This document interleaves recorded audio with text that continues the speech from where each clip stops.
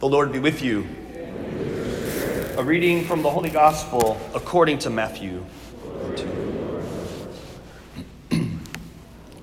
John the Baptist appeared, preaching in the desert of Judea and saying, "Repent, for the kingdom of heaven is at hand."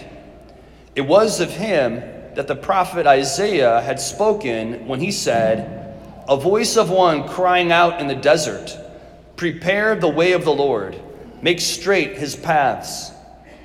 John wore clothing made of camel's hair and had a leather belt around his waist. His food was locusts and wild honey. At that time, Jerusalem, all Judea, and the whole region around the Jordan were going out to him and were being baptized by him in the Jordan River as they acknowledged their sins. When he saw many of the Pharisees and Sadducees coming to his baptism, he said to them, "You brood of vipers, who warned you to flee from the coming wrath? Produce good fruit as evidence of your repentance. And do not presume to say to yourselves, 'We have Abraham as our father.' For I tell you, God can raise up children to Abraham from these stones. Even now the axe lies at the root of the trees. Therefore, every tree that does not bear good fruit will be cut down and thrown into the fire.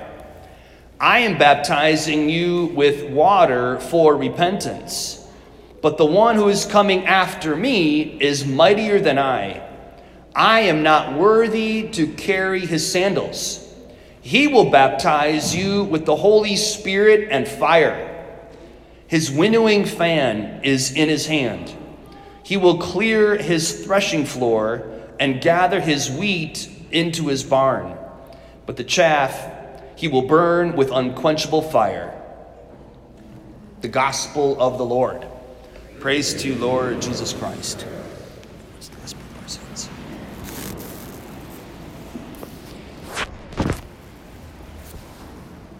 I think it's very providential that we are going to celebrate a baptism today. I know you might be thinking, "Oh, that makes Mass longer." That's what I thought when I was a kid. But it is very special. And it's an opportunity for all of us to renew our baptism and to reflect, in light of today's readings especially, on what a gift that really is. So John the Baptist himself said, "I am baptizing you with water for repentance, but the one who is coming after me is mightier than I. He will baptize you with the Holy Spirit and fire." So we all have received the Holy Spirit at our baptism, which makes us all children of God, sons and daughters of our Father. That's pretty awesome. Adam and Eve did not have that, just in case you didn't realize that. Adam and Eve, our first parents in the history of creation, did not have the Holy Spirit. So they did not participate in the divine life of the Holy Trinity. Not that they wouldn't have received that at some point, but the fact is we have already received the first installment of our inheritance, the promise, as Paul likes to call it, the Holy Spirit.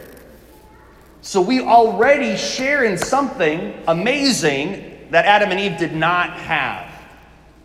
So we have to try to appreciate that a little bit. That God himself has shared his very Spirit with us and incorporated us into his life, which is the Father and the Son and the Holy Spirit. There's an intimacy there that we have been invited to participate in even now. So I know we Catholics like to talk about getting to heaven. You know, I want to do this and I want to do that so that I can get to heaven. And parents will often say to their kids, "Make sure you have masses said for me after I die, so that I can get to heaven," and so on, Well, the fact is, heaven has already come down to us. Amen. We already participate in heaven. Because what is heaven? It's not a place per se. Really, it's more about who is in heaven. The Father, the Son, and the Holy Spirit. And so we already share in their life and in their love. That's who we are. As the song goes, you're a good, good Father. That's who you are. That's who you are. And I'm loved by you. That's who I am. That's who I am. God wants us to know that. One of the clearest words from the Lord that I ever received. So yes, God speaks to me. I think he speaks to all of us. Sometimes more loudly than at other times. But the loudest word I ever heard was when I was on retreat. I was maybe 2 or 3 years ordained a priest. And we go on an annual 8-day silent retreat. Can you believe that? Being quiet for 8 days. Whoa. No phones for 8 days. And it was the last meditation on the last day of the retreat. So I had literally been praying for hours and hours all week long. And I go back to my room. I had a little kneeler there in my room. So I knelt down and I just began with a simple act of faith. Lord, I believe in you. And I heard loudly and clearly, Jason, I believe in you. I was like, whoa, where did that come from? And what did God mean by that? What did he want me to take away from that? That he believed in my goodness, in my intrinsic, fundamental goodness and truth and beauty of who I was. And that didn't depend, and not only did he believe in me, but he loved me. And all of that didn't depend on what I did or what people thought about me. When Jesus himself was baptized, the Father said, "This is my beloved Son, with whom I am well pleased." And Jesus heard that word of affirmation before he ever performed any miracle. And then if you remember, when he went out into the desert, how was he tempted? If you are the Son of God. So the devil was going right after his identity.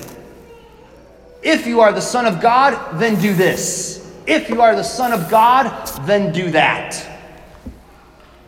Jesus didn't fall for it because he knew who he was at all times. The beloved Son of the Father. And he didn't have to do anything to earn that love or to prove himself to the Father or anybody else, especially Satan. So that's a trap I think that we can all fall into.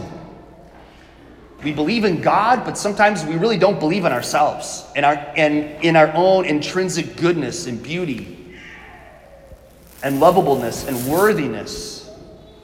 That's not based on what we do, but on who we are, because of who God made us to be. So our being is first and foremost given to us. It's received by God. And the words of the baptism today are going to remind us of that very beautifully. So I invite all of you to pay attention to the words of the rite of baptism, and in your own minds and in your own hearts, to give thanks to God today for making you a child of God. He wanted you to exist. He wanted you to be a member of his household, one of his children forever. And he didn't want anything to get in the way of that, especially sin. And that's why he died for us. So what we celebrate here actually is a great reminder of the great love of God that he has for us and what we have received from him. And not because of what we did, but just because he wanted us to have it. Amen.